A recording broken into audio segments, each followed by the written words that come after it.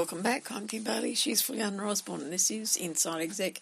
We're continuing our discussion with Marty Strong, and this week we're going to look at visualising and being a visionary in an age of optimisation, as well as the difference between teams and committees. One of the questions we sent to you was about being visionary, and it's being visionary when that is at odds with the culture, which we've kind of talked around about.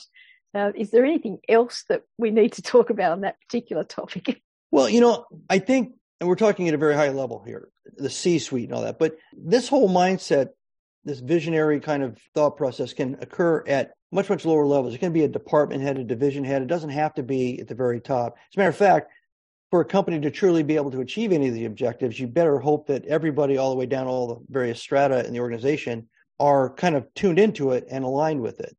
In the military, they have this thing called commander's intent. And essentially, if you have a squad of 10 people, they have to take an objective that's critical to the whole battle. Every one of those 10, regardless of their rank, knows that that's the job. They have to do it. So if the officer drops, the senior enlisted guy drops, everybody just goes, they know the mission, they know the goal, they know the objective. And you don't see a lot of that single-minded strategic focus, probably because companies either don't do strategy or they make strategy way too legalistic and complicated. Nobody understands the gobbledygook that they're reading. Mm-hmm. So I'll give you an example. So my daughter, Tara DeLucia, she's in the Sydney area. She's a dual citizen, American, Australian. And so she went out and got her certification as a project management professional. And she's got a master's degree and some other stuff. So she was asked to come into an organization and take a look around and see how the whole concept of project management might be applied. And in my talking with her, it became clear that she wasn't sure that was a role for her at the level of kind of rank she was at, that she thought maybe somebody else should be handing her the package, the plan. And she was here visiting in the States last year. And I said, well, I don't think so. They asked you to look into this. They want your opinion. You get to be the thought leader here. You're the person with the credential. You're the project manager, professional project manager. Forget that anybody else has an answer that you might violate, or they brought you in for this purpose. So go ahead and apply your brain to it, which she did. And now, she's kind of directing all that stuff and she's very happy with the outcome. But it was actually a crisis of confidence that there was a place in the org chart where strategic thinking and visionary thought leadership stops. Everything below that tear line, you're supposed to be, what we call in the U.S. a nug. You just kind of go along and do what you're told, and 9 to 5, and that's not the case. Anybody can adapt this approach, this methodology.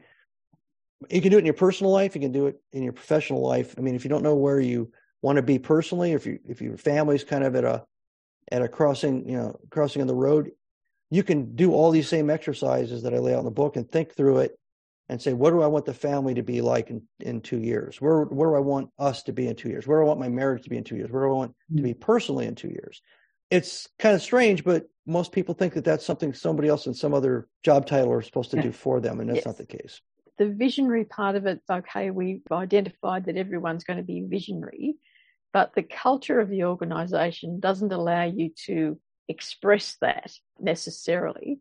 Do you take a stand? Do you say, okay, well, we're not going to go anywhere unless we start thinking this way? And what's the first step? That's a great question. I just sent my third business book proposal to my publisher on Saturday. I'm writing, but I sent the proposal. And in the very first chapter, I'm telling a story about me shooting my mouth off as a young SEAL, telling everybody every idea that popped into my head, and the results, which was,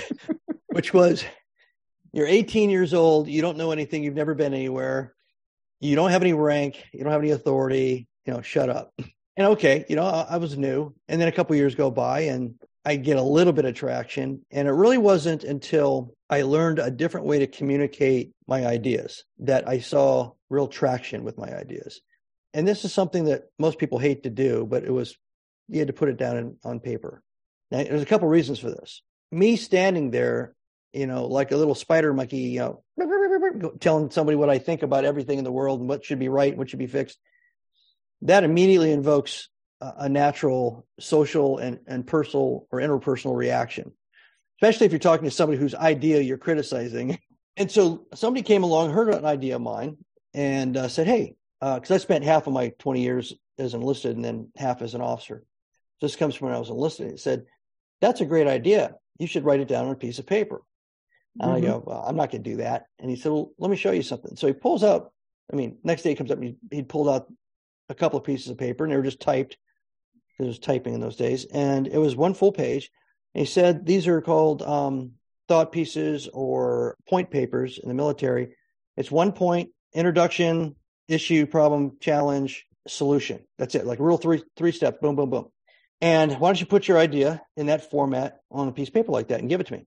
So he did. And then he kind of sponsored the idea. Now, this could blow up on you in that they could take credit for your idea. If you care about the credit more than you care about influencing, then you got to think about that too. Yeah.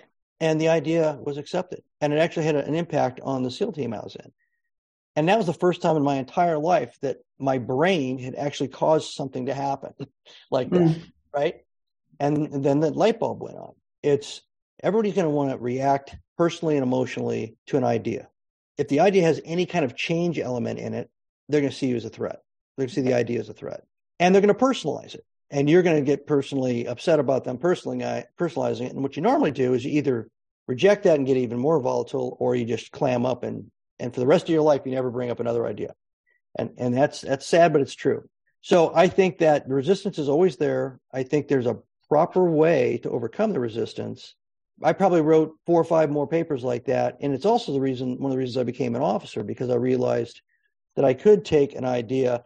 Later on, I was taking an idea, or sometimes somebody else's idea, and I was fleshing it out in that same format. So I realized, okay, it's not just my brain. If I could pull together a brain trust, and we could still get it down on a one page set of circumstances and an idea, a recommendation for solving it. Then now you're reaching out and you're empowering the whole organization. You're pulling in more brain cells.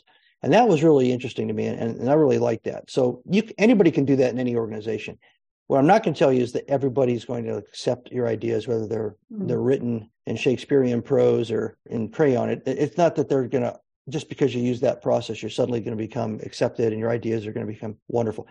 But listen to the feedback when you do get resistance. Listen to what they don't like about it. Because you may be a little bit overzealous, or you may be actually don't know anything about what's really going on. And listen to what they say and become a little bit smarter, then do a little bit more research the next time, be a little bit more grounded, but don't stop. It comes back again to process. So having a process in place, whether it's you personally or the organisation, that you've got a process for delivering those ideas, those visions that fits within the framework of where you are. The next one is about nimble teams, which is sort of an extension of that. It's about nimble teams in a highly structured work environment, which we thought you'd be able to talk about. Well, teams are interesting. Lots of books written on teams in the 80s, lots and lots of books. I read all of them. I thought, okay, this must be something I need to read.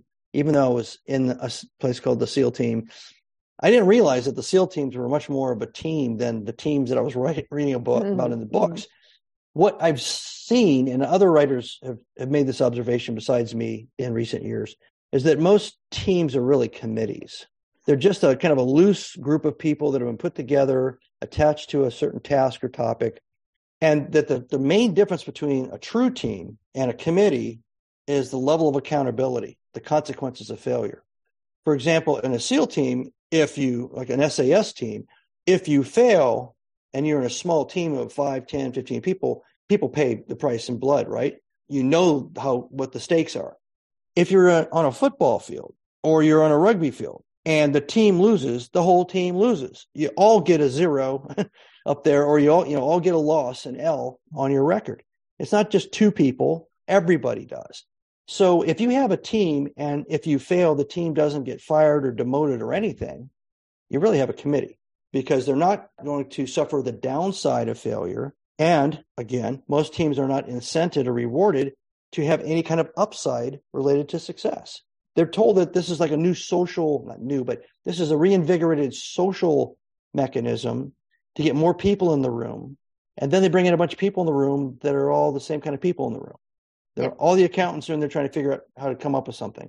You don't stick a marketing person in there or one of the cleanup crew from the night before who have completely different points of view or completely objective to whatever they're studying, quite frankly, in a good brainstorming session, might point out some things that don't make any sense to them, and all of a sudden you realize they don't make any sense to anybody. Yeah. That's the problem with teams in general. So for a team to be nimble or agile, that team has to be composed of individuals who are agile and nimble in their thought. They have to be adaptive. They have to be flexible, be visionary. I talk about how to kind of go after the vision, turn the vision into a concept into a strategy. And the concept of strategy development, I refer to a group I call the dream team. Those people in your organization that are nimble thinkers. So you create a team of these people and you have them flesh out the concept. You have it use whatever you want to use to format it into an actual business strategy. Then you find all those people that are naysayers and risk mitigators and, if it ain't broke, don't fix it kind of people. And you hand it to them. You say, go ahead, punch holes in it. Yeah. Now, it doesn't take any courage to do the first thing. It takes a lot of courage to do the second thing, because that second thing is you're saying there could be something wrong with it. And I know you don't like this kind of thing. You don't like doing this kind of thing. If you like this, if you don't find any holes in it, you're part of the changes coming and you don't want change. And you don't have to accept everything that they see and say, but you'd be amazed if you do this process frequently enough. You got two teams. One's nimble and visionary and very flexible and all that, and you get what you need out of that team. And you have another team that's very focused and very linear and very kind of risk adverse, and you get what you want out of that team. So you can construct teams for different reasons, and you should really think seriously about what you want them to do and then who are you putting in there before you just call a group of people a team.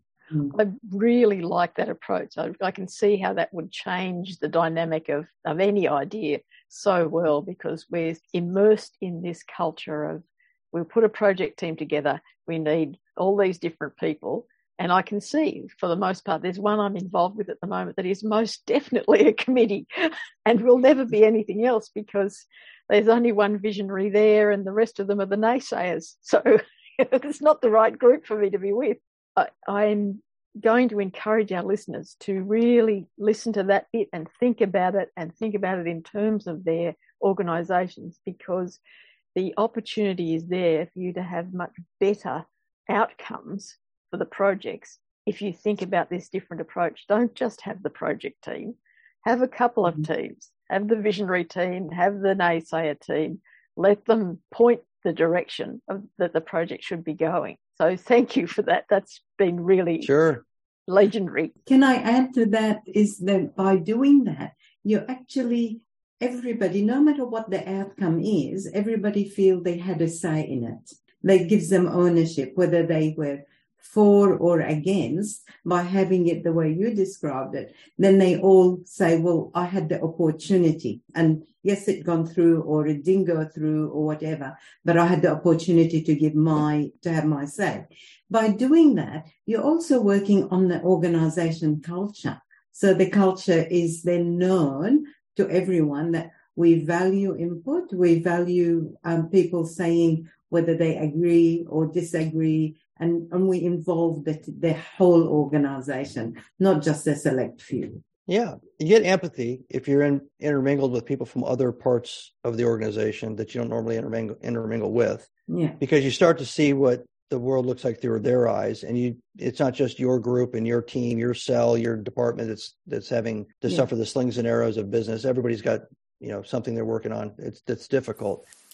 On that note, we'll take a break in our discussion with Marty Strong. Join us for part 3. For now, I'm Kim Bailey. She's Fuliana Osborne, and this is Inside Exec.